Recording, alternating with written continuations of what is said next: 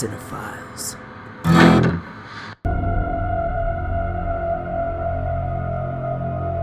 We live in a society where honor is a distant memory. Isn't that right? Batman. Hello, everyone, and welcome to the most exciting episode of American Cinephiles that you are ever going to get. I'm your host, Kyle. And I'm Nick. There we go. I wouldn't say this is the best episode anyone's ever going to get. That means every episode we do after this is never going to be as good as this one. Well, then we're just going to have to push it to 11 for every other episode. As well, especially when the Batman comes out. That'll be the next super special one. Yes, Spencer, the dreadful mime is over. That is because we had technical issues going into this. And which Spencer is that? This is the we have two. Spencer. Do we have two Spencers in here now? We don't. We only have one Spencer right now. Oh, okay. But it's the other Spencer. It's the newer in our timeline Spencer. Okay. I got you. Okay. So Nick, how are you doing on this wonderful Saturday? Fantastic. Amazing. How are you, Kyle? I am doing well. I slept a little later than what I wanted to. And I've had a very good day. We started a little later because of technical issues. I'm not going to bring that up ever again. But I'll probably bring it up a couple more times. Probably. But I'm glad to say we are here and everything. So the reason why you're all joining us today here, either on Twitch, on your podcast streams, or on our website on Anchor, is because of the Snyder Cut that has finally been released this past Thursday. And 4 hours of that, actually now 8, because I've watched it twice now, 8 hours. I was thinking about that when I was giving it a second rewatch. I was like, I've put more time into this than a day of work. Yeah, I have literally spent basically a day of work watching this film twice. Yeah. That's wow. Putting that into perspective. All right. Isn't that wild? I didn't think of it like that. Or it's a half day of work, depending how you want it. If you only watch it once. Yeah, exactly. But so we're here. This movie has finally been released on HBO Max. If you're within the US, international, it's on various streaming sites or streaming services, or in theaters where you can safely go to theaters. So we are here to go through this movie. I won't say we're going to be going like scene for scene, so to say, but I mean, we're going to basically go chapter by chapter, or my notes are going to be chapter to chapter, chapter to chapter, because I apparently forgot when each chapter was. Oh, and yes, spoiler warning from now on. Yeah, giant spoilers. It is very different from the Whedon cut. Yeah. I wouldn't say there's any spoilers that are going to shock anyone's world. There really isn't anything you haven't already heard, I would say, that's been covered by like MovieWeb or, like Rotten Tomatoes or whoever. But we still will be going, I'd say we're going to be going pretty in depth. And we're not really going to leave anything off the table. So no, if you really want to be surprised by something, leave. Don't leave, just mute it and give us the view. Watch it. Go and watch it while you're listening to us. Chill. Yeah. So here we go. We have a brand new opening. We have basically, I'd say, an extended death scene of Superman from Batman versus Superman. And what I liked about it was that it was more in tone with what Snyder did with Batman v Superman. You get that. And actually, if you think about it, even Watchmen, there's that slow, very stylistic opening. And both Batman v Superman and Justice League, the opening is sort of like a recap of things that have happened before it. So Yeah. Batman v Superman, you see the death of Bruce's parents, because no one's ever seen that before, and I want to say it shows kind of some like the destruction in that opening, the opening credits, from the battle between Zod and Superman, doesn't it? Or maybe not. For BVS? Yeah. Do you remember? Let's see. No, because that opening starts with Death of the Waynes, the funeral, and then it goes into Bruce falling down into the Batcave. Yeah. And then it goes into the Kryptonian fight. Okay, yeah. So the Kryptonian fight was after the credits, but I mean, so regardless, they both still show like okay, here's what you kind of need to know to catch you up, and they kind of did that with the Batman stuff and Batman v Superman, and then they did that with this one, showing kind of the end of Batman v Superman, and I like that it's kind of it keeps it. I mean, right off the bat when we were watching it, I was like, this is already more consistent, yeah, than the Whedon cut. Boy, well, yeah, and I mean, with the Whedon cut, you got Batman going and fighting a parademon with a no-name robber, and then the parademon basically committing suicide, and then having the three mother boxes be in its wake, which was weird to me. And in this opening, we get the screams from Clark basically awakening all of the mother boxes, and that's how Steppenwolf then comes to Earth, which I enjoyed. And Steppenwolf itself looks 10 times better than what he did in the Whedon WB cut. Yeah. The armor, like I think we both were kind of surprised while we were watching it, because the first time we watched it, Kyle and I watched it together, and we're in a Zoom meeting for 4 hours, 5 hours, because we talked about it for an hour after.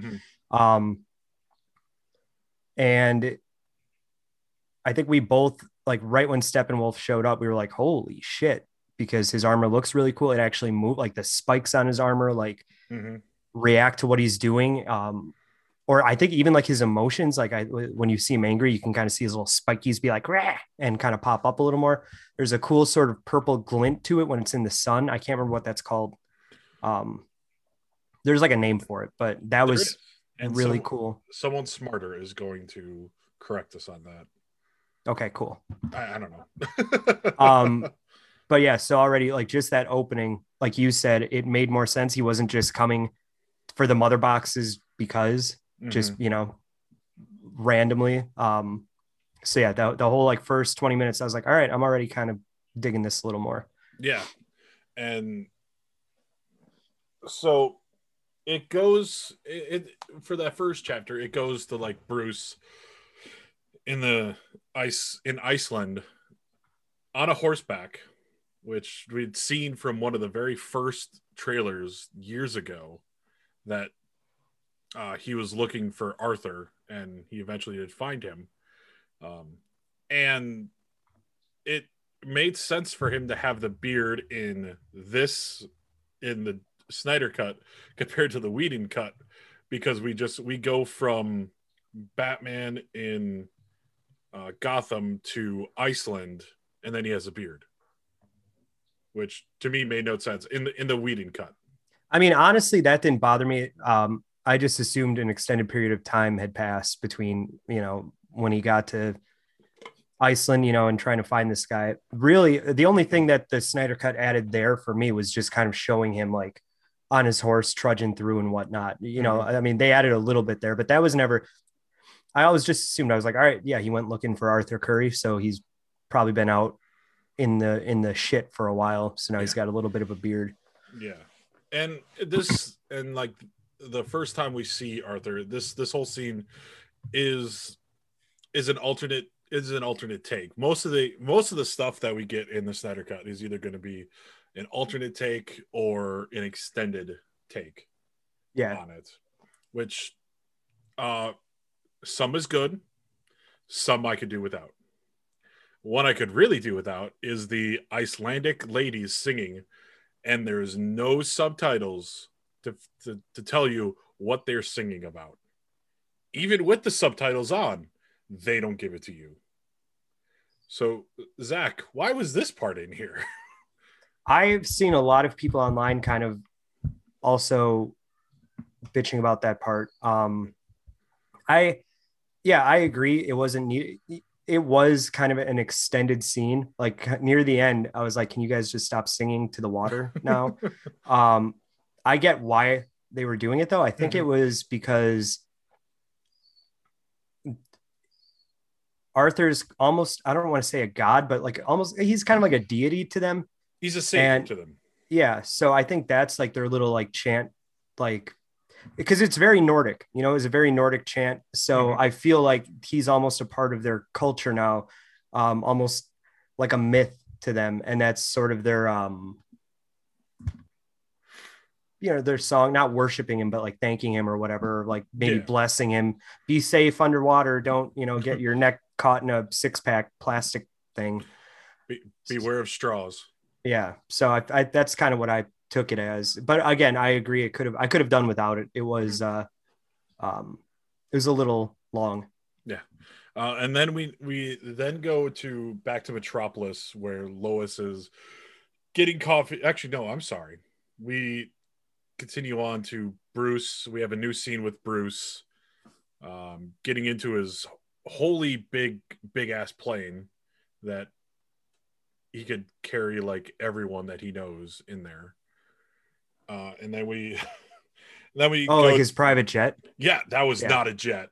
That was like a C-130. Yeah, but he's Bruce Wayne. He is Bruce Wayne. He's got money. Then we go to Metropolis with Lois. And then there's a sneaky little Zack Snyder cameo in the coffee shop. I don't know if you saw it, Nick. No.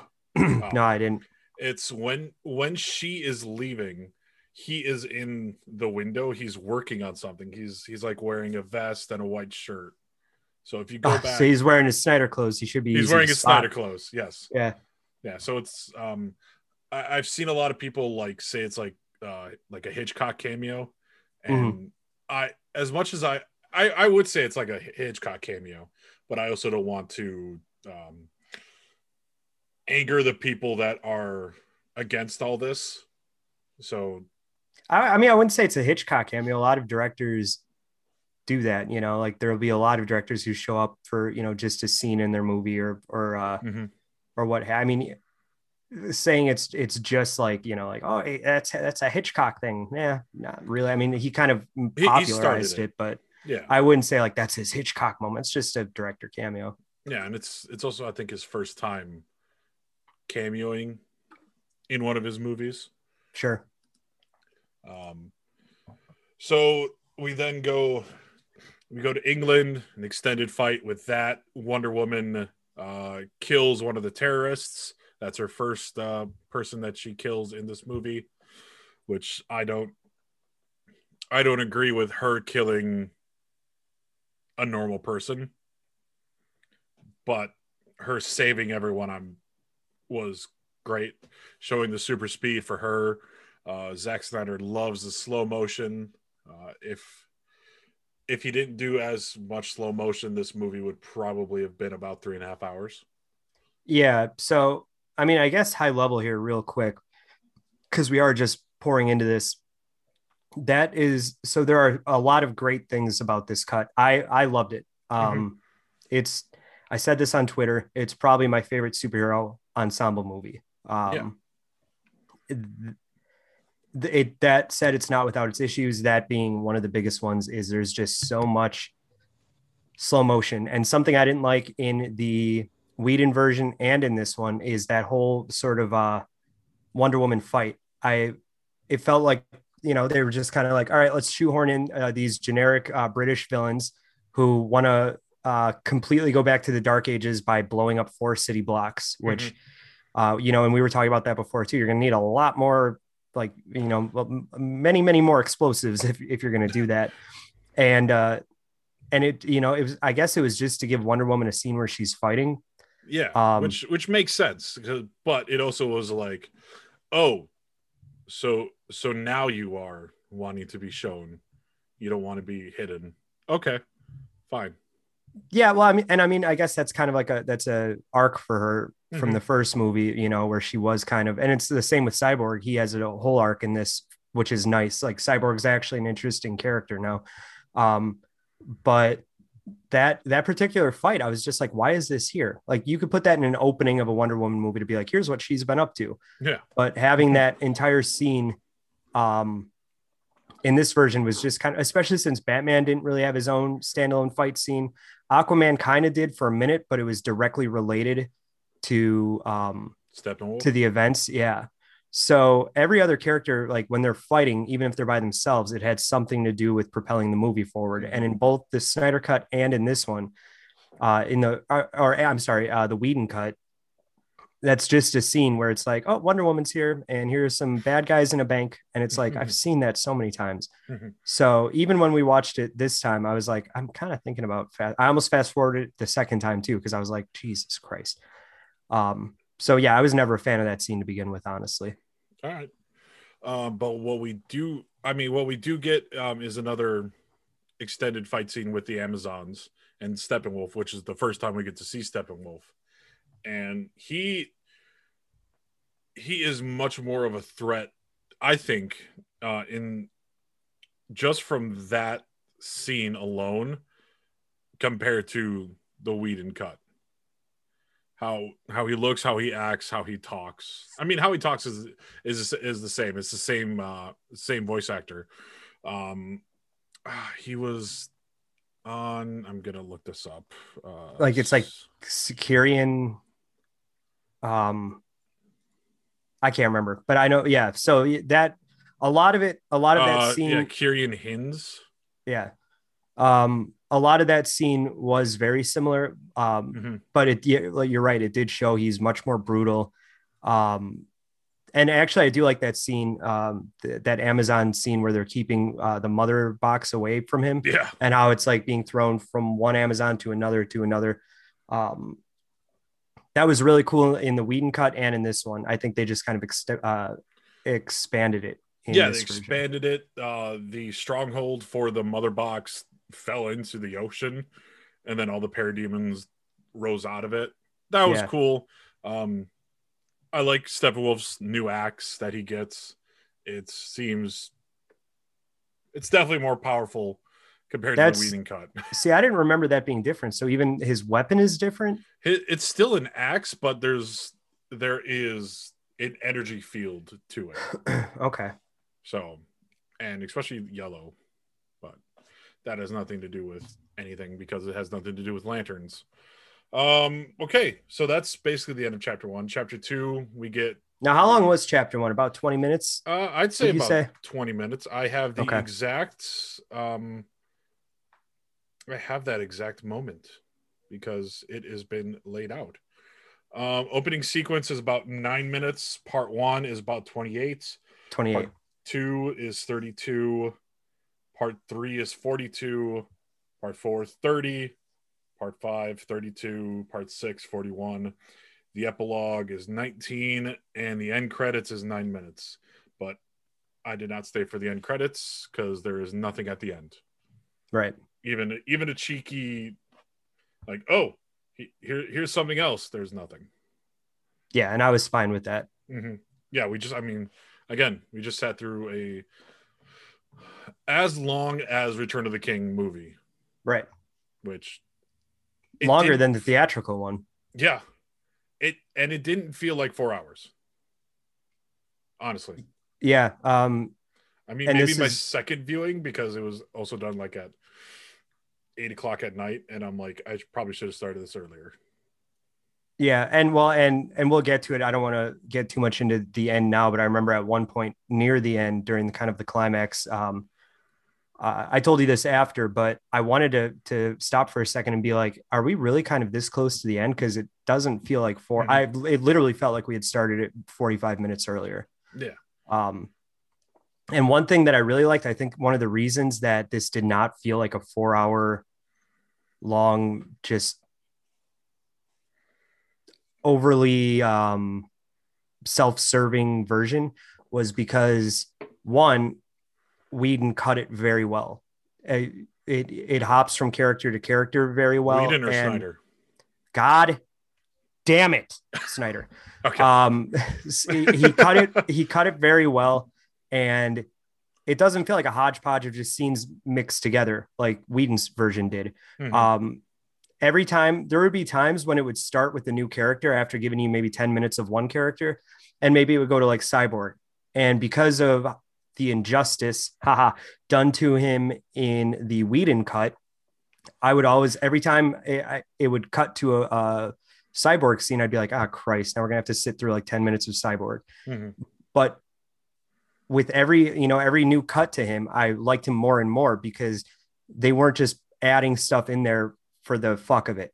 They were giving Cyborg the background that he should have had in the Whedon version. Yeah. So I started getting more engrossed in it. And then and then all of a sudden it goes to the next scene. Now it's Batman. And for the first time in my life, I'm like, wait, hang on. Don't go to Batman yet. Go back to Cyborg. Like it's never happened. So Snyder definitely made Cyborg a character that you wanted to get to know more. Yeah. And he did a fantastic job with it. Yeah. I mean, I was first introduced to Cyborg from like the Teen Titans cartoon. So I've always had known Cyborg as someone with the Teen Titans, someone with like Robin or Beast Boy.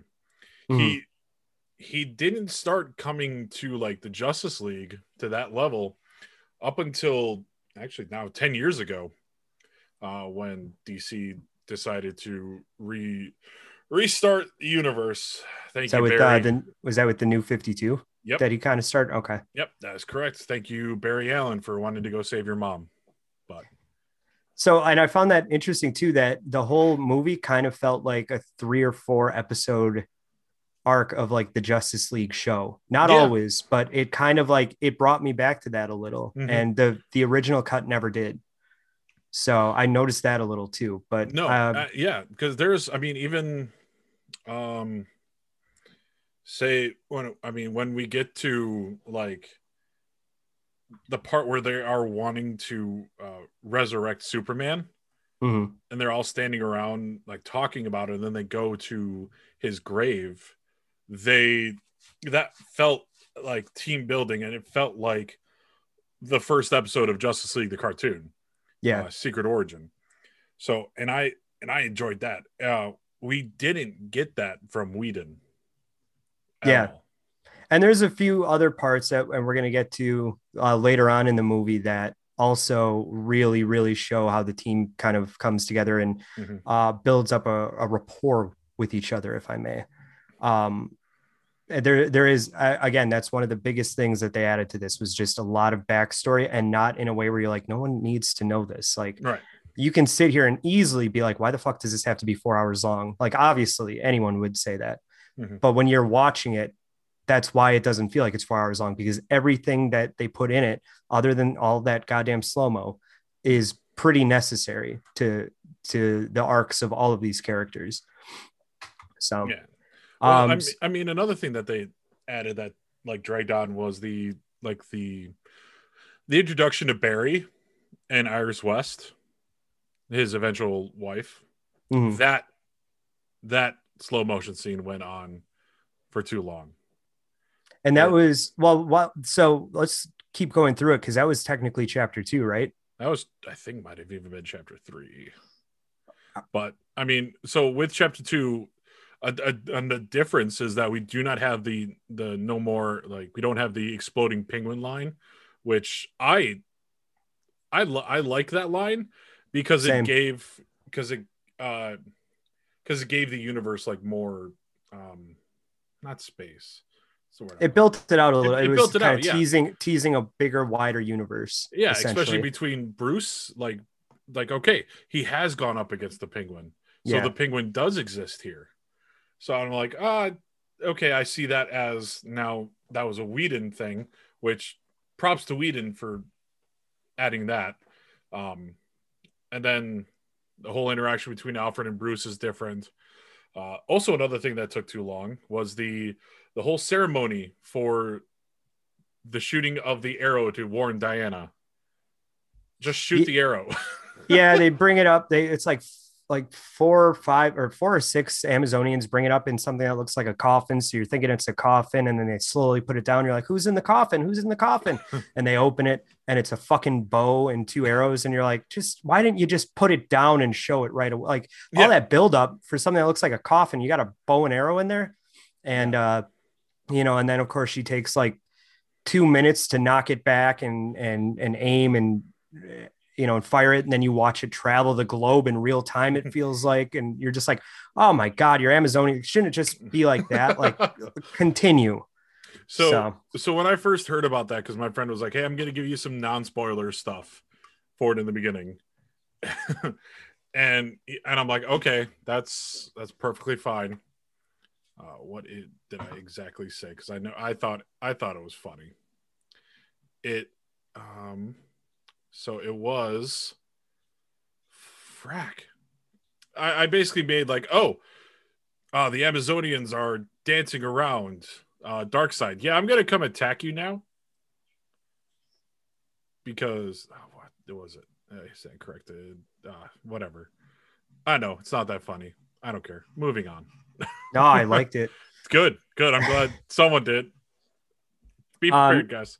But, so that they bring back, from the Whedon cut, the fire or the arrow lands outside of what looks like the Pantheon or whatever, or like a Greek, the Parthenon, or I don't know. And that's pretty much the same. Diana sees it. She's like, oh no, the torches of Gondor are lit. And she runs over there. And this is where you kind of first see a tease of Darkseid, because again, this was not in the Whedon cut, right? Where she basically goes down into like the basement of the of this Greek ruin. Correct. Yeah, that part was not in the Whedon cut. Yeah, and there's murals on the wall that show like the mother boxes, and you get your first look at like Darkseid. So that, which I like that, again, that adds that kind of what this, another big thing this cut did was it gave Steppenwolf motivation, and it explained why he's doing what he's doing. And it made it more apparent that Steppenwolf is just like a basic ass landing party for something way, way bigger. And I like that, because with how hard it was for them to take out Steppenwolf and how much shit he put the Justice League through, like he's like the one that no one likes back on Apocalypse, So like, imagine what the rest of them would be like if they invaded Earth. And so this was kind of one of the first scenes that gave you that taste of like, yeah, there's the war is already here, but we're not having the war with the king yet. He's still on his way. So I did like that scene. And then we get a scene that was cut from the theatrical version, which was the introduction of Willem Dafoe's character Vulko, who we see later in Aquaman. He plays a bigger part, but this is an alternate scene, essentially, of how Arthur gets his mom's. It's not a trident.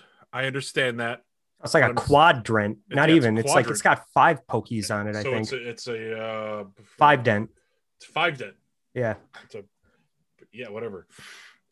It's a stick with 5 points. Yep. It's a fork. Here. Use your mother's fork to her save giant fucking water fork. That scene was salad. That scene was fine, but again, that was like, I mean, you're gonna get more of that in Aquaman, so you almost could have left it out. But if they had added it in the original cut originally before Aquaman had ever come out, I would have been like, "Ooh, Aquaman! This might be a good movie." Yeah, this is interesting. And Vulko's appearance is different from Snyder cut to Aquaman. His hair is not that long. Yeah, his armor is different, and same with your favorite person, Mira. She's got an accent. Her armor is different, so it's all It's all different compared to this, but it's all in the same universe. Well, and I have a theory about that, and Okay. not to ever talk about Amber Heard if I don't need to. I mean, but we're going to have to. Yeah, I'm just going to try to keep swallowing my vomit as I speak. But I have a theory about why she had an accent in this and then didn't have it in the Whedon Aquaman cut, movie? or because was she in she was in the Whedon cut, right? She was in the Whedon cut. But she didn't have the accent. No. Right. So here's my theory. I could be wrong. Now, it's no surprise or secret that Amber Heard is not a good actress or a good person. I feel like when Whedon came on board, he watched the dailies, he watched what Zach had. And he was like, okay, well, we're going to reshoot her scenes because she cannot do a good accent at all. So they reshot it. And I mean, why else would they get rid of her accent? There's no Right. why would he be like, okay, this time try it, but without whatever that fucking thing is supposed to be coming out of your mouth. And then obviously with Aquaman, the movie, she didn't have it because that now keeps it in continuity, because technically Justice League, Whedon's version, is the canon version at the moment. Correct. With Aquaman and Batman v Superman and all that. So I honestly think what it was he just didn't like the way it sounded. So they reshot those scenes with her, speaking normally.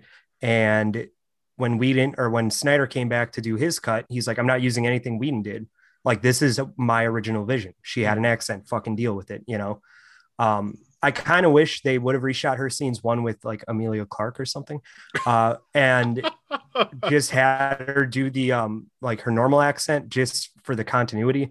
But at the end of the day, I get why he did it. He's like, nope, this is what it was supposed to be before Whedon was brought on board. Correct. So I accept it, I guess, but they should have hired somebody else.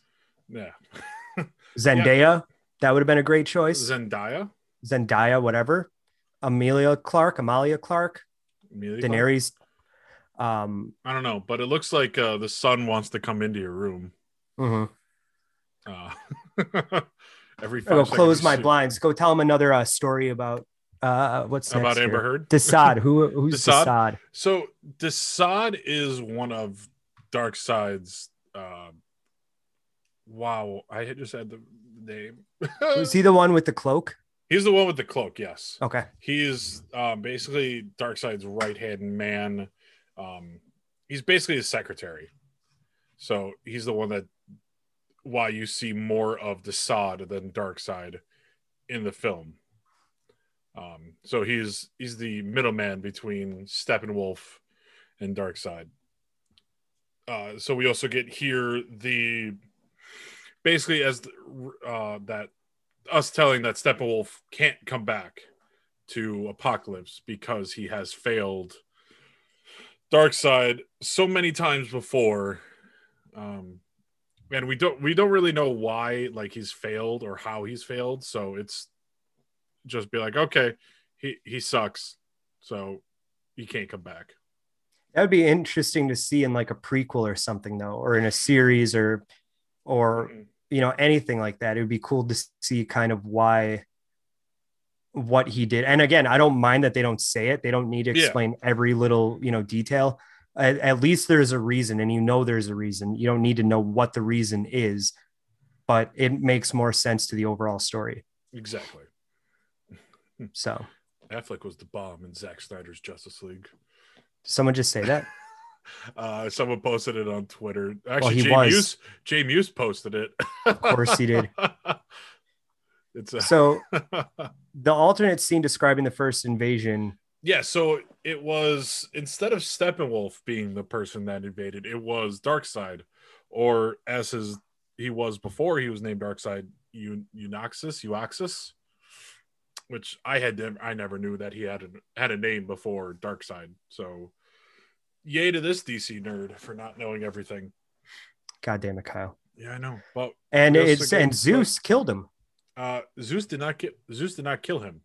Well, Zeus fucking put his axe into his shoulder and sent Ares him running. That was Ares. Are you sure? I read something that said it was Zeus. Zeus is the one with lightning. Yeah, I think Zeus had the axe. I'm pretty sure it was No, Zeus. it was Ares, Are you sure? god of war. Yes. All right. Yeah. If you're Trust positive. trust me. I'm actually negative for everything. Yeah, bad joke. Dad joke. Dad joke. Oh, I see. I heard it now. I got you. Right. But we get a green land Ares. Thank you, Spencer. Thank you for making sure that I was correct in Justice League Snyder Cut. That I was correct. So then we also get one of two Green Lanterns in this, and it is not the first Green Lantern that we see is Yalin Gar. Yalin Gur. He is someone I'm not very familiar with, but he eventually dies by the hand of Darkseid, and his ring goes off to someone else. Now, this ring is important because it will eventually go on to the hand of Hal Jordan, and then John Stewart, Guy Gardner, Kyle Rayner, Jessica Cruz, Simon Baz.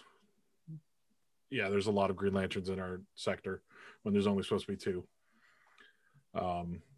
But yeah, so we get a Green Lantern in the film, but it's not anyone that we all know. I think there's two, right? There is two. We'll get to that. Okay. We will get to that. And I really like that invasion scene, but again, I did too. It was like after a while, I was like, "Come on, go back to the story." Yeah, it was very long. Which I mean, this and that whole thing was another alternate scene between Bruce and Diana. In the Whedon cut, it was them walking around, quote unquote, Wayne Manor on the lake or on the river, or whatever. And in here, they're in Bruce's warehouse that he paid millions of dollars for the security system, and Diana got past it within a minute. So that's different. Then that's the end of chapter 2. Get to chapter 3. We get the introduction of Barry Allen. We see his speed. He saves Iris West from her car. He gets some sausages for the job that he is interviewing for, which is a dog handler. And that scene dragged on too long. Yeah, mostly just because of like it. 90% of it was just slow motion. Again. Yeah, and if the Flash TV show has showed us anything, it's that you can do slow mo, but you can do it. You could do it. You can do it slow mo better. Yeah. Yes. Bane wins. Yeah, it definitely dragged on. Mm-hmm. It was a funny scene though, like at the end. With the dogs. Yeah, it was a good scene. It just everything in the middle of him. I mean, he's basically saving somebody from a car that just hit a truck. That the truck hit the dog, or not hit the dog. That the truck hit the car. Car flipped. It exploded, and then he disappears. And that entire thing that takes place in like not even like a nanosecond.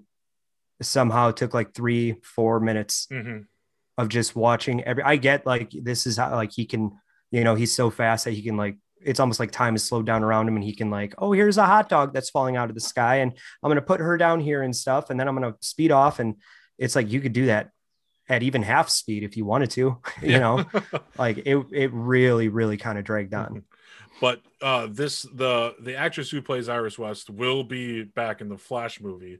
So there's some continuation going on there, which is nice. I mean, she was cut from the Whedon cut. So it's nice. Well, yeah, he probably said like, you got to like show your tits or something. And she said no. So he's like, all right, you're out then. No, it's mainly because that she was a person of color. Ed Whedon does not like people of color, apparently. That in DC. Is that really why? No. I mean, that there's a whole thing going on between Ray Fisher and Joss Whedon. Yeah. It's that the reason why there wasn't so many cyborg scenes in the Whedon cut is because to to Ray Fisher's side, that Whedon was just unruly and did not work well with people of color. Oh yeah, I think we talked about that on one episode because I was like, Yeah. I don't know if like yeah, because I think I was said like, don't get me wrong, I think Whedon's kind of a piece of shit, and a lot has come out about him, but I always thought it was more with women than it was. I never really saw him as a racist. I mean, I guess I don't fucking know the guy, so Yeah. that could be what it was. You know, he did butcher Cyborg's arc, and she wasn't in the movie at all, so I guess that could be, that could definitely be the case. But Yeah. But I mean, speaking of Cyborg, we get his origin. We get the football flashback, which was in many of the early trailers. And then, to my surprise, Victor and Gotham City University is playing against the Wisconsin Badgers, which I was very surprised about. And I had to look up because this is not the first time Wisconsin has been in one of Zack Snyder's movies.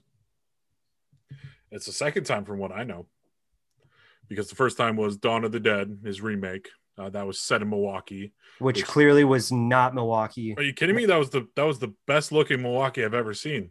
It looked like Idaho. Yeah, well, it made no sense, but no. But Zack Snyder, it's a great movie though. Yeah, definitely, I would recommend it. Zack Snyder was born in Green Bay, so it's nice. It's nice seeing directors pay homage to their home state. Yeah, but it would have been more immersive if that had been like you said, Metropolis. Like it was Gotham City versus Metropolis. Like why are you doing Wisconsin? Like that breaks the illusion a little bit. I like the little nod that he did there. Because then I'm like, all right, so it's Wisconsin versus Gotham City. Like, okay, well, what state is Gotham City in? It's supposed to be like at least in this universe, like Metropolis was like Chicago, in the normal DC universe, Metropolis is like the Chicago, and Gotham is like New York. Here, Metropolis and Gotham are divided by a bay, so it's interesting. I don't really know where. Yeah, that's the thing is like they never really say what state either of these are in, which is fine. But then when you have like a football team playing against a real state, then it's like, okay, well, what state is Gotham in? You know, like it's not a big deal. It's not like just be careful when you guys watch this. You're going to get triggered when you see Wisconsin Badgers. But it's something that took me out of it a little, and I wasn't paying attention to the scene as much because I was like, that's just so weird. You know, I started thinking about so what state are these all? Now I need to know like the geographical locations of every fucking DC property. It's like Florida versus Florida State happens all the time in college sports. Yeah, but Florida and Florida State, not like Miami versus Florida State or Miami versus Wisconsin, you know, and maybe that is in football because I don't know a goddamn thing about football. I try to keep it that way, but it seemed weird. And if it had been in any other movie or something, I would have noticed it. But knowing like Gotham is not real and Wisconsin is, it just would have made more sense to me to be like, Metropolis or Star City even. Yeah. You know, Star City versus Gotham City. Like, why would you use Wisconsin in that? I don't know. I just thought it was weird. But yeah, it all just boils down to him being like, oh, you know, I like Wisconsin. I'm just going to put it in there, which is fine. I'm sure they had to get the rights for something, but he's got money. He can do it. He apparently, so a little bit of tidbit, the studio told him not to shoot any new scenes for his cut. And Zach was like, yeah, okay. No, I'm still going to do it. Now he only shot one new scene though, right? One or two? I thought a handful. I do not know. I could not tell in this movie what was shot new except for the end, for the end stuff, the very end. That stuff is new. And I think that's the only thing he shot. There might have been one or two things sprinkled within, but from what I understand, what he added that was like newly shot was very, very small, like literally like one scene maybe. Yeah. That from what I understand, and there could have been like they might have had to do like a couple of reshoots, but it would have been of the same scene. I believe. I was wrong about the Zeus thing, so I could be wrong about this, but I'm pretty sure that he only shot like one new one. Okay. Well, yeah, one or two, because I mean, and then we'll get to it, but I mean, the nightmare scene and the final scene were brand new to this. So after Cyborg's origin story, we get Henry Allen, which is Barry's dad, and then Bruce in. So we get Henry and Bruce in jail. Then we get Bruce and Barry in Barry's loft. You mean Henry and Barry in jail? Yes. Did I? And then Barry? No, you said Henry and Bruce. Oh well, it doesn't matter. Barry goes to meet his dad, Henry, in jail. His dad's like, stop wasting your time trying to do something with your life and just do something else with your life because you could be anything or whatever. And then he keeps talking after he hangs up the phone and Barry can still hear him. Yeah, it was a little weird. And then, and then you get that same Bruce scene where he meets Barry Allen, which was pretty much untouched, which is fine. It pretty much was. Except for like the again slow-mo scene, it lasted like maybe 1 or 2 seconds longer than the Whedon cut, but it wasn't too much. That was like one scene that I'm like, oh, all right, so this was something that Zach originally shot. Cool. Yeah, nice to know. And then we get an alternate take on the first meeting between Diana and Cyborg, both in the Bat Bunker and out in Gotham. We see Cyborg flying in instead of just appearing out of nowhere. So that's nice. We get Diana saying, you should use these gifts to help people. And he's just like, who would want to use these gifts? Blah, blah, blah. I'm a monster. Which at that point, I mean, he's not wrong. He's a monster. Yeah, he has to learn to use them. He's just ahead of the curve. And the extended Atlantean fight, I don't remember that. Was it? Oh, with Steppenwolf and Steppenwolf, and then and Mira. In the beginning of that scene, Mira opens a bubble and talks, which was changed. I'm so glad James Wan, like when this movie originally came out, the Whedon cut, James Wan was like, yeah, that's not how we do it in my film. Everyone could talk underwater. Yeah. So it's like that made a lot more sense in James Wan version than in both Snyder and Whedon's cut. I wish they would have all like talked to each other, been like, okay, so this is what I want to do in my film. I think that you should continue on with this. Yeah, there's another franchise I could think of where they should have actually had a plan before they made 3 new movies that are all tonally inconsistent. And what was that? Transformers? Episodes 7, 8, and 9. Anyway. I mean, you're not wrong. But hey, people are going to forgive them like so many people. Well, and that's funny too, because I've heard people on Twitter being like, the same people who are like, I don't know why people hate Last Jedi. They would trash that. They'd be like, so now all of a sudden they can talk underwater. And I'm like, oh, so if it's totally inconsistent in a Star Wars movie, it's fine. But if it's this, just because it's easy to shit on DC, then it's like, well, that's an issue. Whatever. Mm-hmm. It's fine. I'm just saying, don't pick and choose. Right. I completely agree. I think, what in the hell? They should have talked to the directors and excuse me. Yeah, but at that point, Snyder was already on his way out. Warner Brothers was butchering the Snyder cut. Like, I feel like they were just trying to cover their losses once they brought Whedon in, and they were like, and James Wan is like, I'm doing it differently, and I don't think they gave a shit. They were like, fine, it makes more sense that way, and yeah, and whatever, but that's it's one of the problems you run into when you try to rush a franchise to keep up with Marvel. Mm-hmm. So it just kind of is what it is now. Like, WB is dropped the ball so many times with this property that it's sad. They should have just let Snyder do what he wanted to do from the beginning. And I think people, and we'll get to this near the end, I think, but I think the tone and the overarching stories would make a lot more sense if they had just let Snyder do what he wanted and let people complain about Batman v Superman until this version comes out. And then I think things would have made a lot more sense. Mm-hmm. So Jason, yes, you can't talk without air in your lungs. Am I wrong? Do you want me to get to technical or what? Well, no, that's true. You can't. You can't. But you also can't. You can't make air bubbles around you to be able to talk underwater. So I mean, they're Atlantean. They're supposed to be able to talk underwater. But yeah, also water is. They talk to fish, for Christ's sake. I hear you talk to fish, which was not in the yeah, film. They took that out.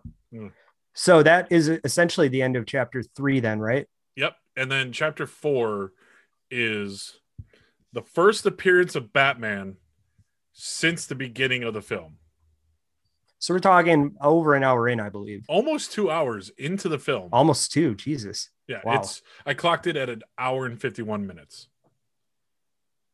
Now, I see that. You had that in the notes. For some reason, I was like 1 minute, 51 seconds. I don't know what made me think that, but I don't know why I did 1:51. I don't know. No, it makes sense. But yeah, it's the scene between, so basically it's the first scene where the League is together with Jim Gordon on top of GCPD, which stayed relatively the same. When Cyborg came in, it was a little different. The drawing of the Parademon was different. There was some added dialogue, but other than that, it was almost the same.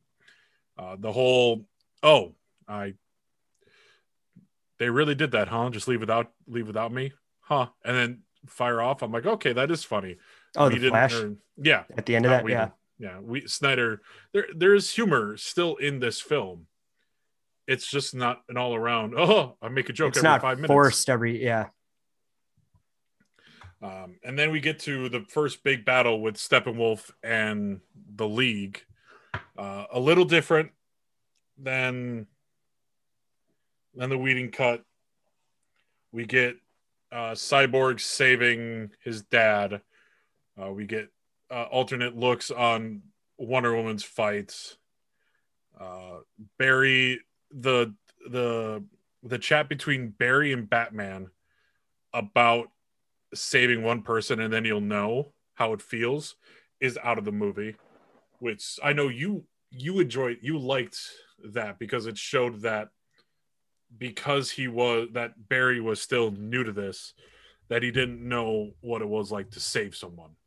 Right? Not only that, yeah, I did like that in the Whedon cut. That wasn't the only reason. It was, I mean, yeah, that's kind of the first time you see him, at least in Whedon's version, that's the first time you see him dealing with the fact that he's not just kind of helping stop petty crimes and stuff. He's sort of in a fight for the world and he's kind of freaking out. He's a kid, he's not used to having to do this. And it shows that Batman, for as cranky and grumpy, and gruff that he can be, he's like a mentor to Barry, and he's kind of helping him figure out, like, here's how you do this. I'm not going to lie, I was a little bummed. That was one thing I thought was a very strong little exchange in the Whedon cut. So yeah, it was a bummer to see that gone. But again, I try to look at it also from, what if I had never seen the Whedon cut? I would have never been like, I wish Batman was more of a mentor. It's just because I had that little taste. And it was kind of like a nice little character building thing that I wish they had kept in. Yeah. And I like how you mentioned Batman being a mentor. I mean, we're going to get some of that in the Flash movie, which is now going to be Ben's last, as of right now, his last foray as Heather Spencer, Florida Spencer, has now entered the chat. I'm pretty sure I told you that I was doing this before, Spencer, but it's all good. Glad you're here. What was I saying? Nick, help me. What was I saying? Batman is a mentor. Oh, Batman is mentor. Yes. So yes, it's going to be Ben Affleck's last foray as Batman in at least the DCEU. Now there's those rumors about Ben Affleck's solo Batman film that was supposed to take place in Arkham that dealt with Deathstroke. And by the end of this movie, boy, I mean, I want it. I don't know about you, but well, I mean, I think, and we talked about this in the last episode. I think the some of the plans that they had for Joe Joe Marmalade Maggie. He was going to have an origin movie directed by the director of the Raid movies. Okay. Which I mean would have been, imagine the fight scenes from the Raid, which I still maintain are the best fight scenes in any movie I've ever seen. Oh, they are. But with Deathstroke, like, you know, with a anti-hero, I don't know, anti-hero / villain, that would have been amazing. And Sofia Vergara, love her. And the Batman movie too. Yeah. You know, like taking place all in Arkham would have been amazing. Deathstroke knowing, well, I don't want to spoil that yet. We'll get to that in a little bit, but, and this movie set that up way better than Joss Whedon's did. Oh yeah. I don't think it's not by chance that all of this information is all of a sudden coming out on the cusp of Snyder's version, because I think they're trying to tell people, like, we had a roadmap, like we had a plan, and there are a lot of great ideas. There's so much that DC just kind of has sitting on the back burner right now. The Batman took way longer to shoot than anyone thought it would. And don't get me wrong, I cannot fucking wait. I've never been more excited for a Batman movie, I don't think. Maybe Dark Knight Rises I was pretty excited for, but this one looks like it's going to be phenomenal. Yes. But they're all kind of like juggling what to do right now. The Wonder Woman 84 didn't do well. So it's like we're still doing Aquaman 2. We have a new Batman. Like now they have so many like things left untied. It's like you have a way out. Just have the Snyderverse on HBO Max. People clearly want it. The response to the Snyder Cut has been overall positive. I think that they should just do that. And I think they could get pretty much all of them to come back. Ben Affleck said he was never coming back. Yeah. Until he was like, okay, well, maybe for a couple of things for the Snyder Cut. Okay, maybe for the Flash movie. It's like they're kind of building up momentum again. And I hope that doesn't go away, because with how this movie ends, it feels like a DC comic, the whole fucking thing, you know? So, but we obviously will get into that in a little bit. We still have another fucking 2 chapters to go through here. So really quick, you did mention like how everyone wants it, and I'm going to tell you the Rotten Tomatoes score. Sure. And Spencer, it wasn't overall positive. Some people, I'm not going to lie, Spencer. So one of the issues I had with some of the reviewers that said it's a lot of the reviewers said it's not any better than the original Whedon cut. It doesn't add anything. And it's like, first of all, this movie is twice as long. And I don't think you were in here, Spencer, but what I was saying to Kyle earlier was it didn't feel like a 4-hour movie. It felt like 2.5, 2 hours, because every single thing they added, every piece of backstory, not only gave motivations to every single character, but explained the world overall. It explained some of the things that happened in Batman v Superman. And it really kind of tickles the taint at the idea of a much, much broader, much bigger DC universe, cinematic universe. So I think those reviews, those are the only ones where I think they're wrong. I don't have any problem with anyone who's like, this is way too long. And, you know, if there were things you didn't like in the original cut that Snyder shot, you're probably not going to like this one anymore. But I thought it added a lot to everything. Yeah. So the tomato meter for Rotten Tomatoes, and I don't like Rotten Tomatoes all that well, but this is a good gauge of just this. Make your own opinions of whatever film that you're seeing. We do it all the time. We're here to tell you our thoughts. But Zack Snyder's Justice League is coming in at a 74%. How do I call into your show? I have to set that up. So put that on the back burner. That is something that I have to set up for much later. Zack Snyder's Justice League is coming in at a 74%, whereas the Whedon cut is coming in at 40%.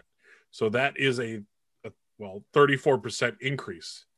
The audience score for both of them, 96% for Snyder's and 71% for Whedon. Already, it is financially, if this was out in theaters for everyone to see, not on HBO and stuff like that, I think this movie, and if it wasn't in a pandemic, if we're not in a pandemic, this movie would definitely have been made a lot more than the original version. I don't know if that's true. You don't think it would? You don't think it would have made more? No. Honestly, I think it may have even made less. Because that's why studios never make 4-hour movies. Okay. Because one, the response from even Man of Steel and Batman v Superman, it was better for Man of Steel, but it still underperformed. I think Batman v Superman performed extremely well, but the critics tore it apart. A lot of fans tore it apart. There is no way in hell that Warner Brothers ever would have taken Snyder's 4-hour cut and felt confident in sending that to theaters, because even an Avengers movie isn't going to do as good at the box office if it's twice as long as any other Avengers movie. No one wants to sit through a 4-hour movie. Well, I mean, Endgame came in at 3 hours, and that made That's different, though. That was building up from years and years of the Marvel Cinematic Universe. Anybody would have sat through that in a theater. With how shaky the Snyderverse was to begin with, WB never would have taken a chance. And I honestly think they would have been right to not take that chance, just because they're like, people are already pissed about the other two. They're not going to want to see this one as much. And even if they did, the ones who do, are they going to sit through a 4-hour movie? 4-hour movies cut into available time slots for ticket sales. There's just less times you could show a movie that long. And that's true. Like, you can, and don't get me wrong, I'm not saying you can't do that. I mean, Kyle, you and I saw the first two Avengers back to back in theaters. I know that some theaters were doing the extended Lord of the Rings. So it can be done. It's just a lot of studios don't want to take that chance of sending people to go see a 4-hour movie when it's like, I don't want to, sit here through all of this. I've done it a few times. Even I don't like going to see a 4-hour movie. Irishman, no studios wanted it really, because they're like, this is fucking, like, look how long this is. That's why it went to Netflix. That said, I think it'd be interesting to let Snyder again do what he wants to do with this, put it on HBO. If you make every Justice League movie 4 hours long and you set it up structurally like this, where it's, like 6 chapters or whatever, that you're doing something different than Marvel, which is what I love about DC. And 2, you don't have to worry about ticket prices or anything, because people will watch it because you can pause at any time. That's what made Irishman so great on Netflix.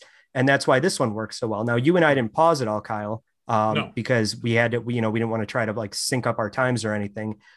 We got pretty good with our syncing of times. Yeah. It was like a second or two one of us was ahead, but we were pretty spot on too when we watched it.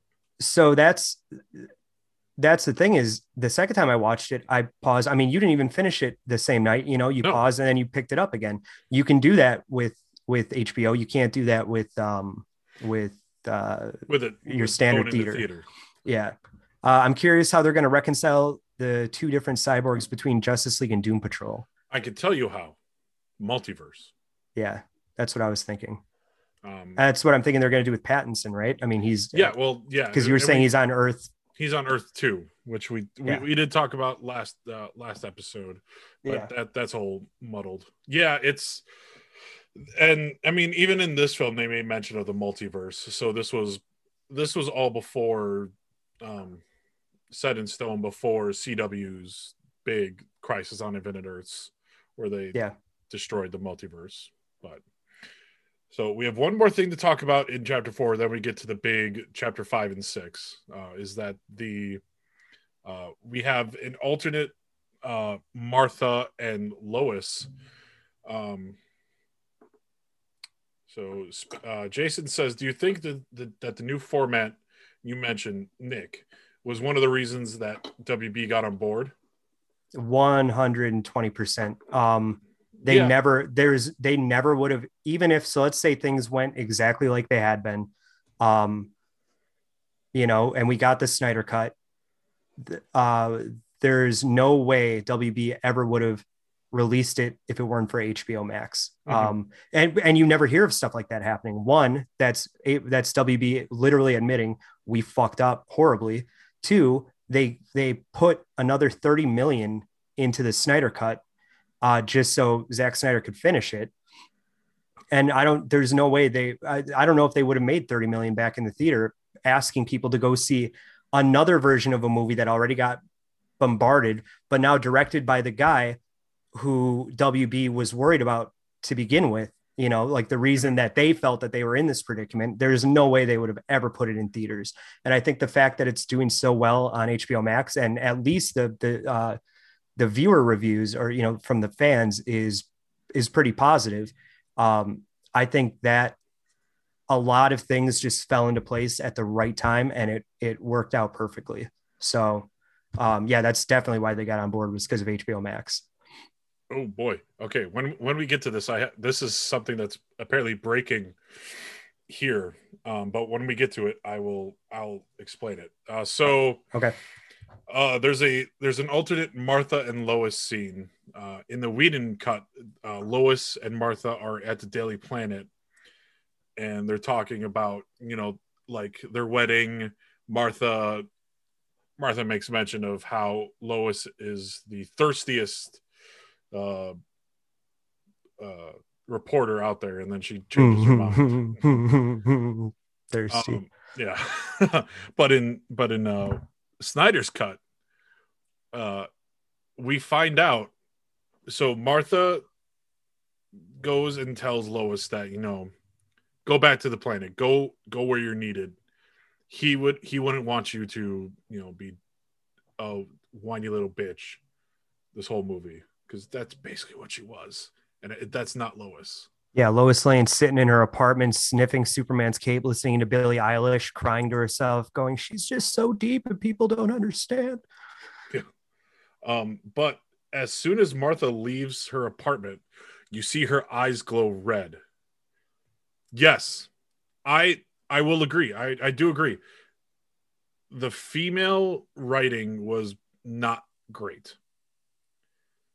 And actually, they almost do Lois a little worse in this version, because at least in the original, from what I remember, she hadn't stopped writing for the Daily Planet. She was just doing fluff pieces. Correct. So she was still going to work and stuff.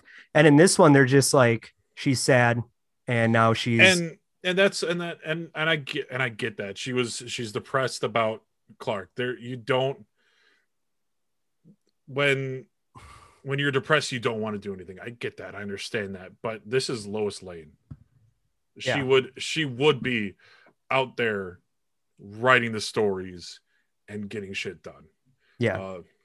The leading ladies are crying over dead boyfriends, dead BFs. The boys all have mommy issues. That's why I like this world. That is correct. That is so correct. It's sad but true. I mean, it really wasn't in here, but I mean, really sick of that narrative with Wonder Woman. Yep. I mean, Bruce wasn't crying over his mother this movie. Well, and that's one of the things that ruined Wonder Woman 84 was, I don't need to see Wonder Woman sitting here crying over someone who died 40 years ago still. You know, I get it. I get it. You know, it's 100% like you can be sad about it and stuff. But the fact that she was still so sad about this guy who, and again, when he died in Wonder Woman, it was really sad. And I love the first Wonder Woman. I thought that movie is it's still one of the best DC movies. And it was very emotional. And I don't understand what happened with Wonder Woman 84. Especially since Wonder Woman is she's a strong woman. That's the whole point. And she's sitting here and literally wishing for him to be brought back. Like, are you stupid? You know? And then the way that they did it in that movie was there were a few things I really liked. Pedro Pascal as Maxwell Lord I thought he was phenomenal, and I liked that character a lot. And I thought he did a really great job with it. And his little arc too, with his son and everything. I actually thought he was a good villain. But that was one of the only things I liked about that movie. The rest of it was just weak as fuck. I feel like if this came out in 2017, I would be okayer with it, but coming off of seeing Wonder Woman 84 as the last DC movie, it was too much. Yeah. That one kind of really shit the bed. That's what happens when, like with Patty Jenkins, same thing happened with Cyberpunk, you know, at CD Projekt Red. You get some hits and you're doing really good, and you're not thinking that you can lose it if you're not as hungry as you were for the last thing that you proved yourself with. And I feel like they got a little lazy and they weren't as hungry with this one. That was my same issue with Dark Knight Rises. Like the plot holes were more apparent just because I feel like they were like, no one's going to care. We're on top of the world. But that's getting off topic. So I'm sorry, Kyle. So yeah, this scene with, so Martha fucking friend zone Bane. Yes, she is I am her protector. We didn't use protection. You motherfucker. Okay. So Martha, her eyes glow red, and she shifts into Martian Manhunter. Now, Nick, last week you had mentioned, Unite the Seven. This is number 7. It makes much more sense. It does. But they still shouldn't have said Unite the Seven in all the promotional material if they only had him planned for a little bit of a spoiler, 2 quick scenes. Yeah. Like, and if you put those 2 scenes together, I don't even know if it's a full minute of Martian. Why'd you say that name? Why'd you say that name? I don't even know if he had a full minute of screen time. Maybe like a minute and a half. Like, I'd say a minute and a half. So now this is what I mean when I say, okay, so I think he shot 3 new things. One was the that with Lois and I'm sorry, with Martha becoming Martian Manhunter in that hallway. So the CG is new. Yeah, well, I think that whole scene was new.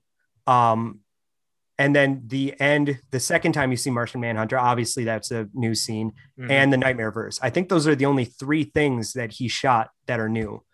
And because I think he said even at one point, like when you boil it down, it's like not even 12, it's about 12 minutes of new footage. Yeah. And people are like, what? But they thought that meant like, they're like, how is it 4 hours long then? What that means is all the shit that got, butchered from his version was going back in. So it's not like he even had to remake the movie to make it good. It was good to begin with. They just completely butchered it. So, yeah. All right. So chapters 5 and 6, I combined this because I forgot when chapter 6 started. So fair. Yeah. We have an alternate Clark retrieval scene. I think I talked about this earlier. This is like team building exercise. We go into into the cemetery. We get Clark's body from there and take it back to Star Labs so that we can resurrect him. We also get a better explanation of Barry's time jump, as to why if he goes faster than the speed of light, he starts messing with time, and every speedster knows you don't want to mess with time. This is where Kilowog comes in. Cyborg gets a premonition of basically the Nightmare Verse, of what would happen when the Unity or Darkseid comes to Earth. We get a dead Kilowog. We get a dead Wonder Woman. We don't see what happens to Aquaman, but we can assume he's dead. And then we see Superman holding the cowl of Batman. The Superman fight was different. We see Flash basically running from Superman instead of tripping on himself for the second time. Seeing him trip once was enough. Yeah. We don't need it again. And why in God's name was the military shooting at Superman? I mean, I understand that it's like, oh, we see someone flying in the air. He must be evil. No, it's Superman. Don't. Yeah. Well, I mean, I get that they didn't know that. One, everyone thinks he's dead. And this guy just came out of nowhere. So they're like a little like, this doesn't look good. And I mean, they've had problems with people like this in the past. And if he's not giving them any indication, you know, before he does anything, they might try to, you know, do something like that. Yeah, it was a little weird, but I didn't mind that too much. Yeah. And then also a difference in between the Whedon and Snyder cut is that Silas Stone, Victor Stone's father, sacrifices himself to superheat the mother box so that they can track it. Compared to in the Whedon cut, he lives. He helps Cyborg like redo his whole outer body. So it led more to Cyborg's character. Well, and before you, this.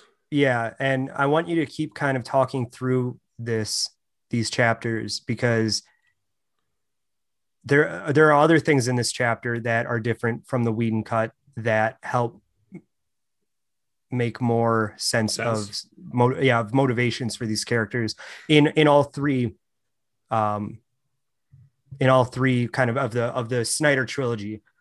Throughout all of them, these decisions kind of make a little more sense. So, well, and also, I mean, Batman is completely changed. That's what I wanted you to get to. Yeah. Batman is changed by the end of this movie. They finally get the troop carrier. I forget what they actually end up calling it. Cyborg gets that up and running, and Batman basically goes to Alfred. He's like, you know, Superman is going to show up. I just know it. How do you know this, Master Bruce? Faith, Alfred. He's a much happier person. And he's also, now here's the thing, and you and I talked about this after we watched it. And here's the thing that I think makes this movie so special. It redeems the things that have happened in Batman v Superman, especially like with this Batman. Everybody was super, super pissed that Batman was killing people in Batman v Superman, myself included. At the time, I was like, why? Like, this is just, I get it, Snyder, you're very dark, you know, but this isn't the Batman we know. What people are forgetting is, and I almost don't want to talk about this yet because it'll be mentioned again near the end, but what you kind of uncover throughout, especially this movie, is Batman has been broken ever since he let Robin die, ever since the Joker killed Robin. Once that happened, he didn't give a shit anymore. He didn't care if somebody died. He didn't care if he branded someone and they went to jail and that's like a death sentence. He was a more jaded and a much darker Batman because of what happened to Jason Todd. And you can even see that in Batman v Superman, you know, when he's staring at the suit and he's like, you know, 10 years we've been doing this, and how many, like, nothing changes. And so he's more bitter, he's more broken, and he's darker. He's in a very dark place. What this movie does is show, and then he meets Superman. He wants to fucking kill this guy because, you know, if there's a 1% chance, I was the bomb in Phantoms. And then he realized that he was wrong about Superman. So a lot of this version, and in Whedon's version too, of Justice League, is him trying to right those wrongs. And he's starting to have hope again. He's starting to, and he even says that, you know, he's like, this is the first time I'm not thinking logically, like cold, calculated, and I'm just like trying to have hope. I'm trying to, like, you know, hope, faith. Like, he's talking about all this, and he talks with Alfred about it a few times, you know, saying, I have faith. A little more lighthearted as the movie goes on. And he talks about this mostly with Alfred, who knows him best, who knows that he was becoming a lot darker. He was kind of going down a darker path. And this movie, you see him coming out of that. So there is an arc there. And again, Kyle, like I told you a few nights ago, the big problem with Batman v Superman, although, like I said, I don't mind that he was killing in Batman v Superman. Now I get it. The problem is Snyder never said, again, because they're trying to catch up to Marvel. Snyder, oh, that was me. Go on. Because of Marvel, because again, DC is trying to catch up to Marvel. They bypassed all of this interesting stuff that has happened to this Batman to show you the end result. Mm-hmm. So you don't see Jason Todd's death. You don't see what made him turn into this Batman. And I think that the plan then was to kind of, okay, now that we're caught up to Marvel, we can go back and fill some of that in. Really dumb idea, obviously. So that was all more revealed in this version. And again, Batman has an actual arc in this one. So I love that new stuff they added with Batman. And again, I believe this is right around where, and again, and they do the same. I'm sorry, they do the same for Cyborg. He's not just some moody character. He has an arc. He's mad at his dad for basically bringing him back to life, making him a monster. He was already mad at his dad for being an absent father. And now he sees his dad's death, and you see near the end, like his dad is starting to understand him and vice versa. He's understanding himself and the powers that his dad has kind of given him. And then he sacrifices himself, Silas, so that they can heat up the mother box and basically track it. And that's where you start seeing Cyborg, like I'm not gonna let my dad die for nothing. Like he starts to realize he's not broken. He's not a monster.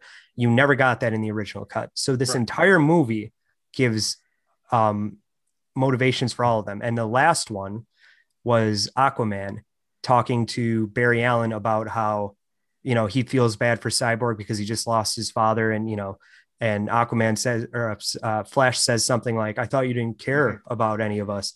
And Aquaman says, I never said that. And just that little exchange gives Aquaman more, like he is becoming a part of these people. He does want to help protect. Like you see them change throughout this entire movie. They're not just hodgepodge cobbled together and, thrown out to fight some CG monster that's just there because he wants some boxes. Yeah. So he wants some boxes. But so the thing I was going to say before when we got to it, I mean, so Zack Snyder confirms that Lois Lane is pregnant in the Snyder Cut. Yep. Why? I mean, I don't care. I think it makes sense.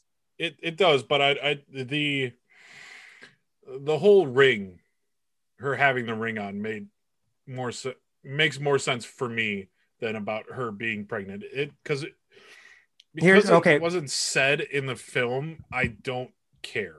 Like if Lois was like, hey, outright said it, then I'd care some more. But after the fact, Well, here's the thing. One, he doesn't know if he's going to be getting another movie to explain it. I'm sure that's something that would have been explained in another one. Mm-hmm. Two, the reason they didn't explain it in this one is because there's really no reason to, but they allude to it. That was a new thing that was added of her opening her drawer. And in that drawer, you can see pregnancy tests. Yes. Now, that's right. We mentioned that while we were on Zoom. Yeah. Forgot about that. I'm an idiot. Now, here's the thing. Yeah. If the Joker kills Lois, or if somebody kills Lois, the whole Nightmare universe is kind of set up around the fact that Superman becomes bad because of the death of Lois Lane. I think it is much more because that fanboys are gonna be like, oh, so he loses his girlfriend and just becomes a bad guy. Ugh. Mm-hmm. What if he loses his wife who is pregnant with his baby? You know what I mean? That makes it much more like, then it's much more realistic that Superman's going to turn bad or blame the Justice League for what happened. So I like that they added that because I feel like that was a little bit of a spark to kind of be like, this is kind of the catalyst of what could make the Nightmare universe become what it is. Yeah, definitely. So yeah, I mean, now that I think about it and talk about it, it makes a lot more sense. I forgot about the pregnancy test that was in the drawer. Yeah. So thank you for that. So we talk about the hopeful Batman and much different Batman. Superman dons the black suit, much like in Death and Return of Superman. He comes back with the black suit. It makes sense to me. I would, if I was making a movie that had ties to the Death and Return of Superman, you're damn right I'm going to put him in the black suit. I don't care what all you haters have to say. Screw you. I liked it, but I had a couple of issues with it at the same time. Okay, one, go on. That's all anyone has been talking about is the black suit. So by the time you see it, you feel like you've seen all of Superman in the black suit that there is. Okay. You know, it's not as special when it's really been covered in TV spots and trailers and whatnot. And two, I wish they had mentioned how this suit is kind of helping him restore his powers, you know, now that he's kind of back. Like, you know, that black suit. And I think I asked you this, Kyle, because I remember this from the Death of Superman. That suit is used to kind of harness the sun's power a little more while he's recovering from being brought back. Correct. And in this version, in the Snyderverse version, you know, there's a ton of other suits on that ship. You see them. One was an even much more like almost classic looking suit. Like, I don't know if you noticed that one of the red and blue ones was very vibrant, not like the other Snyder suits. This was much more classic. And it just made me wonder, like, are they going to mention why he put this? Like, they never explain it. And again, I don't need an explanation. Like, we kind of know why. Yeah. But I feel like it would have made a little more sense if they had mentioned that at some point, like, this is why he's putting it on. If you don't explain it at all, especially to people who don't know what the purpose of that suit is, it's kind of like he's putting a black suit on. Does that mean he's bad now?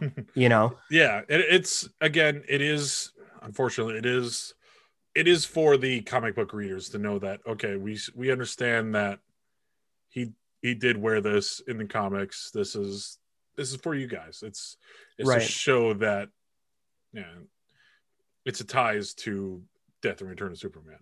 Yeah. Which I'm okay with. I liked it. But so the whole Russian fight with everything different than in the Whedon cut. You're not having the Russian family there at all. That is completely taken out of from the Whedon cut, which you and me mentioned, and I had not known that before. But I did like seeing. I mean, I like seeing Flash and Superman save people from that area. It's something that Superman would have done, but I mean, if there's no one there to save, then why do it? I guess. So let me see. Barry runs around trying to get up enough electrical energy to help Cyborg disconnect the mother boxes from themselves. That doesn't happen in time, which I think is funny because it's the Flash, and he's always making jokes about how he's always late. So this is perfect. He also got shot, so that makes sense too.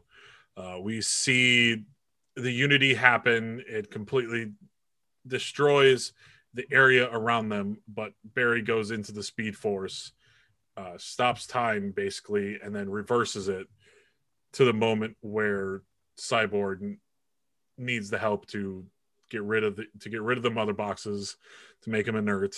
We see Superman just beat the crap out of Steppenwolf along with Arthur and Diana. And Diana kills her second person in this film by decapitating Steppenwolf. Oh, it's better than that though. That whole scene was amazing, and Superman coming in was good in both versions, honestly. Yes, it was. I thought better in this one, more fleshed out. And the fact that the portal, first of all, I love that Barry. So yeah, they did fail. Darkseid appears, and Barry, like, he does, even though he's not saving people, like, you know, in the Whedon version, there's just one random family living in an abandoned Russian city, which is fucking weird. Yeah. But he didn't do that, but he literally saved the world at the end. He, like you say, he went back in time and got to Cyborg to basically stop that Unity from happening, when Steppenwolf gets thrown back into the portal towards Darkseid, having Wonder Woman cut his head off, and then the body and the decapitated head land back on Apocalypse is such a fuck you to Darkseid, and then the whole thing closes. That was so much better in every way than what had happened in the Whedon cut. It was just like, clearly Whedon did not give a shit. He just wanted to get it done as fast as possible to get his paycheck. I hope he never touches not only another superhero movie or another DC movie, but another Marvel movie, because I'm kind of over him now. Yeah. He's not the old Joss anymore. So that whole ending scene was much more epic, much more believable from a superhero, high stakes climax standpoint. And I thought it was just much better. I honestly thought it took it from being a lackluster, just CG mess to one of the best kind of climaxes of a superhero movie. Maybe not the best, but it's up there. I thought that was so cool. It's better than some of them out there. I will definitely give you that. Yeah. Spencer, we're going to talk about that nightmare part in a minute too. And you might want to go back and rewatch that in the Batman v Superman one, but it's not going to like add anything or make sense of it for you. No. It's just kind of setting up what could happen in the future. And I hope they explore that more. I don't know if it'll ever happen, but if Snyder gets to keep doing this, hopefully it will. Right. So now we get to the epilogue. I mean, as if this movie wasn't long enough, we get an epilogue. So we get an Aquaman movie setup. We get Vulko and Nick's favorite. And then basically Aquaman being like, I got to go visit my dad, which is then what he leads into Aquaman. So maybe Amber Heard will die in the next one. Maybe. I mean, could this scene, I mean, I could see this scene if it was, I don't even know if I wanted to. I could have gone without this scene. Which one? The Aquaman scene. Yeah, it was fine. It was there really wasn't a reason for it. But it was whatever. The cyborg scene where he's shedding his clothes and he's just being him. I liked that because it showed that he wasn't afraid to be himself anymore. I liked it too, but it was funny watching his pants drop. I just feel like he was trying to show his parents, like, look at my dick. Look at my metal. My metal piece. Yes. My metal beaver buster. But it closed out his arc and it gave him like a hopeful future. Yep. And he has grown in the 4 hours that you've seen him, from being a moody little bitch to like comfortable with who he is and what his abilities are. And I thought that was great. We get the bat signal turned on again, and we get the Dark Knight Returns bat tank for all of 5 seconds. And I don't care if it was 5 seconds. That was awesome. It was great to see. But again, that was one of those where I'm like, you literally showed us the entirety of the tank in the trailer. So I was kind of like, all right, like I was hoping to see more, but maybe that was a new scene too. I feel like that was a new scene. I mean, it was all CG. It could have been, it's not like they, had to really put a lot of assets into it. So no. We get, I mean, there's a Diana scene where she's back at that Greek place where the arrow was, and then she's just holding the arrow. That scene. What did you take from it? Because honestly, I could go without that scene. I get why they did it. I mean, it didn't add anything. It didn't take anything away. They just did it because they're showing that all the heroes are more hopeful. You've got to see them all kind of back to living their normal lives. Mm-hmm. And that's, her like reflecting on the events of what happened. So like, it's like a little montage thing. It didn't add anything. It didn't detract from anything. All right. And then, so we then get an extended Luthor Deathstroke scene on his little yacht. We get a setup for basically the Deathstroke Batman movie that it might never happen. A lot more dialogue in that. A lot more dialogue, especially little yacht. Yeah, little. Who you calling little? We get. I know it was all a joke. It had a fucking pool on it. There was. Yeah, he's in the water. Why do you need a pool? Salt water, I get that, but still, you got free water right there. Jesus Christ! Don't Jesus Christ me! How dare you, sir? How dare all of you? We basically get we get Luthor telling the secret identity to Deathstroke of Batman,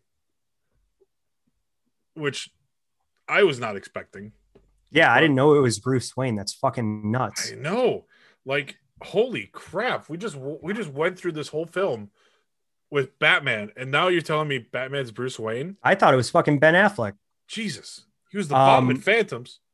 Yeah, so they set that movie up, and how could people not want to see that? You know? I want to see it set in Arkham. Basically, if it doesn't matter, Alfred is the one in charge. You're right. He even said that Bruce works for Alfred. I thought that was funny. That. Yeah. Give me an Arkham Asylum video game based movie. Yeah. With Ben Affleck and Sofia Vergara guy as those leads, and I think you'll have a great time. Which then leads us to the first new scene that was filmed, which was D&D Joe, was a new nightmare scene. We see Gotham, Metropolis, don't know, it's not really mentioned, in ruins because of Darkseid and everything. Did everything just die? Nope. Good. I think it was Metropolis. I don't know why. I feel like it maybe just because I don't know. I always assume that Nightmares portions take place in Metropolis, but it makes sense. So we first see Batman, and then Cyborg, Mira, Flash in his little get up that we see for the first time in BVS, and then we see Deathstroke, and then we hear laughter out there. And one of what I think I feel like I'm going to get shit for this. I agree. No. I agree. That is the coolest Joker laugh. Mm-hmm. It sounds like he has like laugh cancer, and that's a weird way of saying it. It just sounds creepy. It's not like, like yeah, like he's like struggling. Mm-hmm. It was very creepy. Yeah, and it's probably on the silver screen the best interaction between Batman and Joker that we've ever seen. Yeah. And I know a lot of people are going to shit on that because, well, what about Heath Ledger and Christian Bale? And yeah, that's great. It really is. All they ever talk about is anarchy and order. Like it's very philosophical conversations they have at the GCPD in the Dark Knight trilogy. It's good writing. Well, it's great writing, and obviously Heath Ledger is still probably widely considered. I'm inclined to agree the best live action Joker.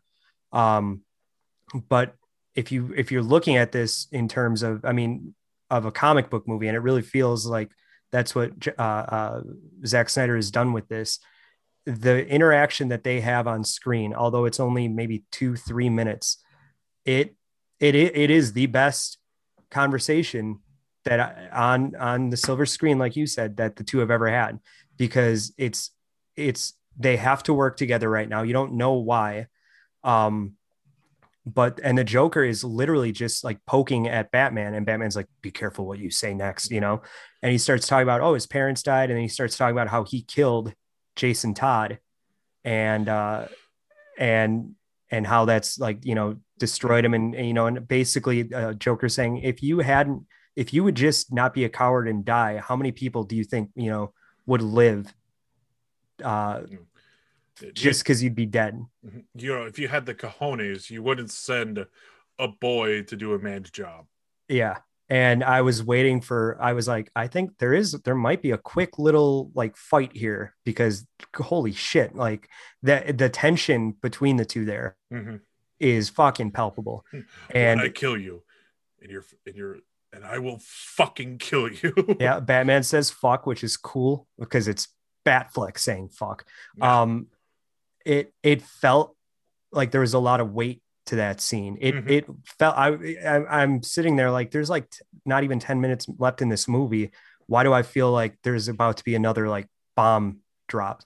Um, it was shot a little weird, and I guess that is because Ben Affleck and Jared Leto shot their scenes separately because of COVID. Yeah. Um, and that was unfortunate because I felt like that almost detracted from the scene a little. There were a lot of like close-ups, a lot of out of focus shots.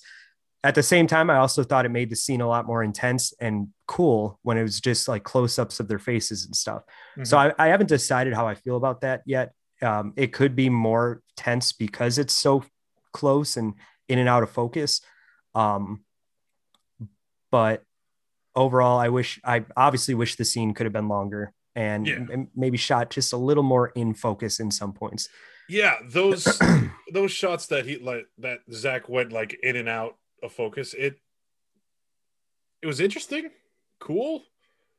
Do it once, maybe, and Yeah. then it's almost like J.J. Abrams' lens flares, basically just for that scene.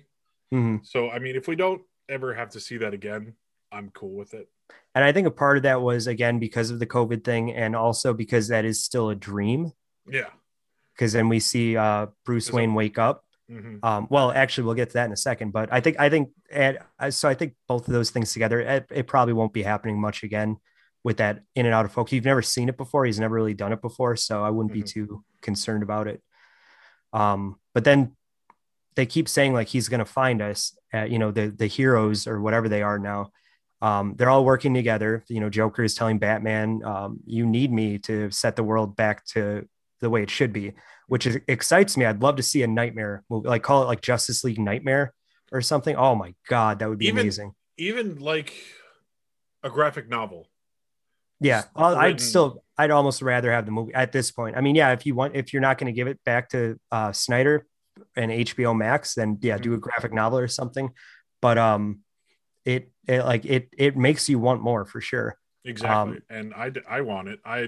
It's also, I was talking to my friend Dave. Like, where does this nightmare scene go with the one from BVS? yeah, like I, is it it's even is there even a continuity, or because it's a dream, is it like this could happen, yeah, and none of it actually is like maybe they're just two different dreams and they're not actually one is before the other and one's after. Maybe he's just having two dreams of two different scenarios. hmm Um, because I mean, in the BVS nightmare scene, he has the Joker card on his gun already. yeah, because the So Joker's in this one gives him the card and says, we have a truce as long as you have this card, which is weird, but very jokery. So I was yeah, fine with it. and much better looking Joker than from Suicide Squad. Yeah, and he was great. I challenge anyone to find something wrong with that interaction between them. If you're a fan of Batman and the Joker, that is gold. Mm-hmm.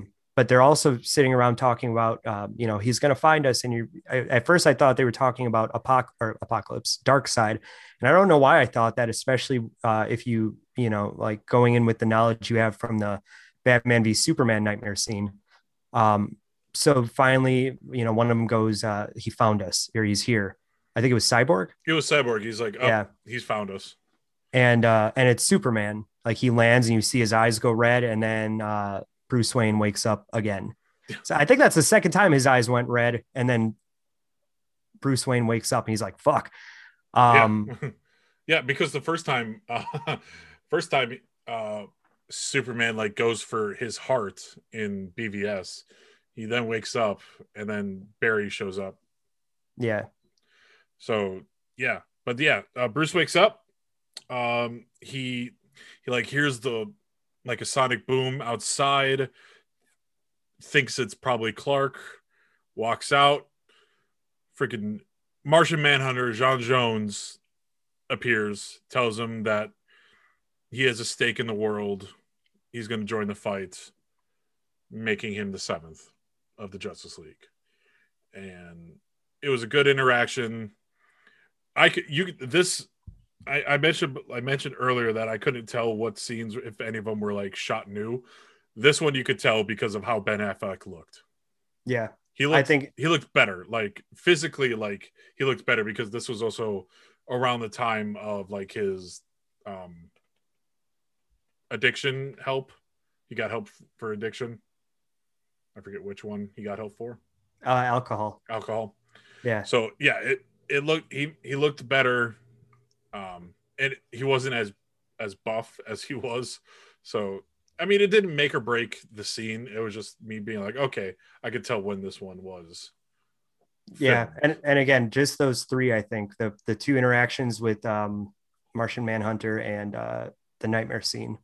Yeah, everything else I think Zach had in, he had ready to go. So, and then Martian Manhunter flies away, and we're left with For Autumn, which Autumn was Zach's daughter who passed away during the filming of the first one. Back when Zack Snyder was still working on it. Correct. Before Whedon came in. Yeah, I say it lightly. She gave her own life. There's a billboard in the movie right when you see Bruce and Barry drive off. That is for one of the help centers for I think it's for depression and for people who are thinking about taking their own lives. So all like the proceeds for like all this like Save the Snyder Cut, restore the Snyderverse, there's been merch like for this Justice League. All if not most of those proceeds go to those like charities and stuff. So I'm glad it didn't go to a terrible cause or to someone terrible like WB. But I'm still gonna watch WB stuff. Oh yeah.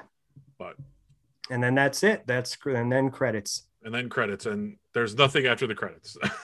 There's 9 minutes of credits, and I think it's a lot of like just thanking people, which I'm okay with, but I didn't stick around to watch it. So that's our lengthy overview of Zack Snyder's Justice League. I want to know everyone's thoughts. If you're still here in the chat, we can say it real quick. If not, you can always tweet at us.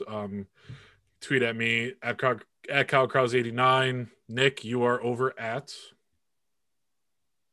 nowhere. Nick Sharafinski, I think. Yeah. NickSharaffinski. Yeah. I mean, Nick, what would you rate this film? I'm not going to say it because I feel like people are going to be pissed. I don't care. I would. Oh, a 9 out of 10. Yeah. Okay. I would give it an 8 out of 10. So I want to see more. I know he has plans. I've read the storyboards for him, and there's some crazy shit that I feel like if you had read about this movie in a storyboard, you'd be like, that's kind of out there.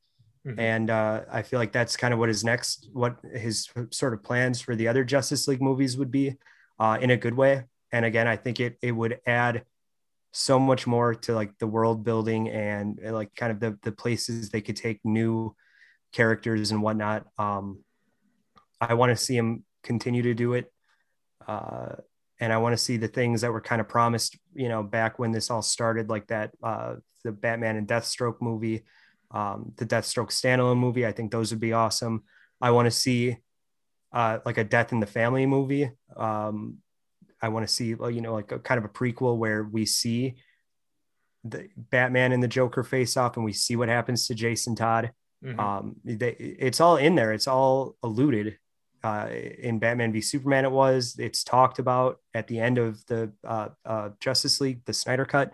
So, and with the positive response it's been getting from the fans so far, I don't see any reason to not do it. It's just a matter of WB wanting to, and Ben Affleck wanting to come back, and even Zack Snyder, I wouldn't blame him if he's like, no, I'm done, but I think it completely changed a hodgepodge kind of piece of crap into honestly one of my favorite superhero movies. I thought everyone gave it their all And it's a shame that so much was cut that helped to really, really make these characters more interesting. I feel like they were done a disservice with the last one. So more than I honestly thought. I was kind of shocked with how much I liked it. Yeah, me too. So I know a lot of people were like, "Oh, it's just going to be the same film." It's not. no, It is vastly different. The tone, the look, it's not. It does feel like, I mean, a lot of the stuff was shot on a green screen, but it does feel. It doesn't feel as jokey as the other one. And I don't mind the green screen stuff because one, it's Zack Snyder's style, always kind of has been, and two, it gives it a different look from Marvel. Like that's the issue. Like how are you going to take a movie that Zack Snyder is trying to pivot as a something different than Marvel, and then bring in the guy who did Avengers to finish it? Like then it looks like it's this complete lack of focus between something that should never try to be like Marvel and something that's okay. Now let's try to make this like Marvel, even though most of it's already been shot. And we're going to redo this and this, and we're going to add some funny little, like that's not who, at least a lot of times, that's not what DC is. Like they take more chances, they do darker things, and seeing this movie now the way it should have been, it's fully realized. It doesn't feel disjointed, and it makes you care about literally every single one of the characters finally. So I loved it. I thought it was great, and I really hope we get to see more of that universe. Yeah. So and Nick, fun little fact for you. We live in a society, since we started this episode with that, that was not a part of the conversation in the actual movie. Joker never says it in the movie, just in that trailer. Jared Leto ad-libbed that. And because he knew, he had seen, like the petitions to get Joaquin Phoenix to say we live in a society for the movie Joker. And he ad-libbed that on the set, and it didn't make it in, but Zack Snyder liked it. So they used it in the trailer. Yeah. And that might be because I did hear that. I mean, there is one, like, apparently dialogue that is going to be, if there's like a special Snyder cut, that would be in it, and it's probably that one. But there is going to be, just like with Logan, there is going to be a black and white version of this film. I'll be skipping that. It's called Justice League. Justice is Gray. Yeah, no, I don't need that. Like, there's some things where I'm like, that's weird. Like, it's not weird if it's great if you want to see it like that, but I don't really get the point of that. So yeah, neither do I. And one other thing I guess we should mention before the end is it's shot in an IMAX format, and from watching the trailers and stuff on computer screens or on my phone, I was very worried about it because it looked awkward. Watching it on a big TV, you don't notice. Like, I mean, you see at the black bars on the left and right side of your TV, but it's I didn't have an issue with it once. It looked amazing. So yeah, no, I would have liked it to fill my whole TV screen, but this is Zack Snyder's definitive version. Yeah, not Kyle Krause's definitive version. You fuck. I know. But we're gonna end it here. I thank you to everyone who was here in the Twitch chat. I would thank every one of you, but I'm not going to. Nick, I thank you. I thank you, Kyle. Thank you. You're welcome. This has been an interesting viewing journey of the Snyder Cut. But years in the making from when we first started this podcast. Yeah. We knew this was going to come one day. And now we finally got to review it like 5 years later. Yep. And I think we can finally end the podcast now. Yep. And don't let anybody sign your checks. Yes. But if you want to get in touch with us, you can follow us on Twitter. Each of us, we'll have it in the show notes. You can follow me on Instagram, same user handle as Twitter, or you can join the Twitch chat every Friday, even though today's Saturday, over at twitch.tv/kkrause89. If you want to follow Nick on Twitch, he rage quit earlier this week, Batman Arkham City, but he's now going through Bully. Where can they find you, Nick, on Twitch? Nick GWS, all one word. Very good. Well, and Final Fantasy 14. And I actually tonight we're doing me and a couple of buddies are doing it. We're going to continue our Weekend Lee playthrough of that Recon, not Recon, Remnant. Remnant. Thank you. Remnant, Fallen Ash, or From the Ashes, or something. Remnant, yeah. Remnant from the Ashes. Remnant, Fallen Ashes. Remnant, something Ashes. Excellent. So excellent. So be on the lookout for that. We will be back next week. Who knows what is going to happen within the next week? There won't be another Justice League movie, a new one, not until the Justice is Gray version. But we'll be here. We'll be talking. So until next week, Nick, say adieu. adieu.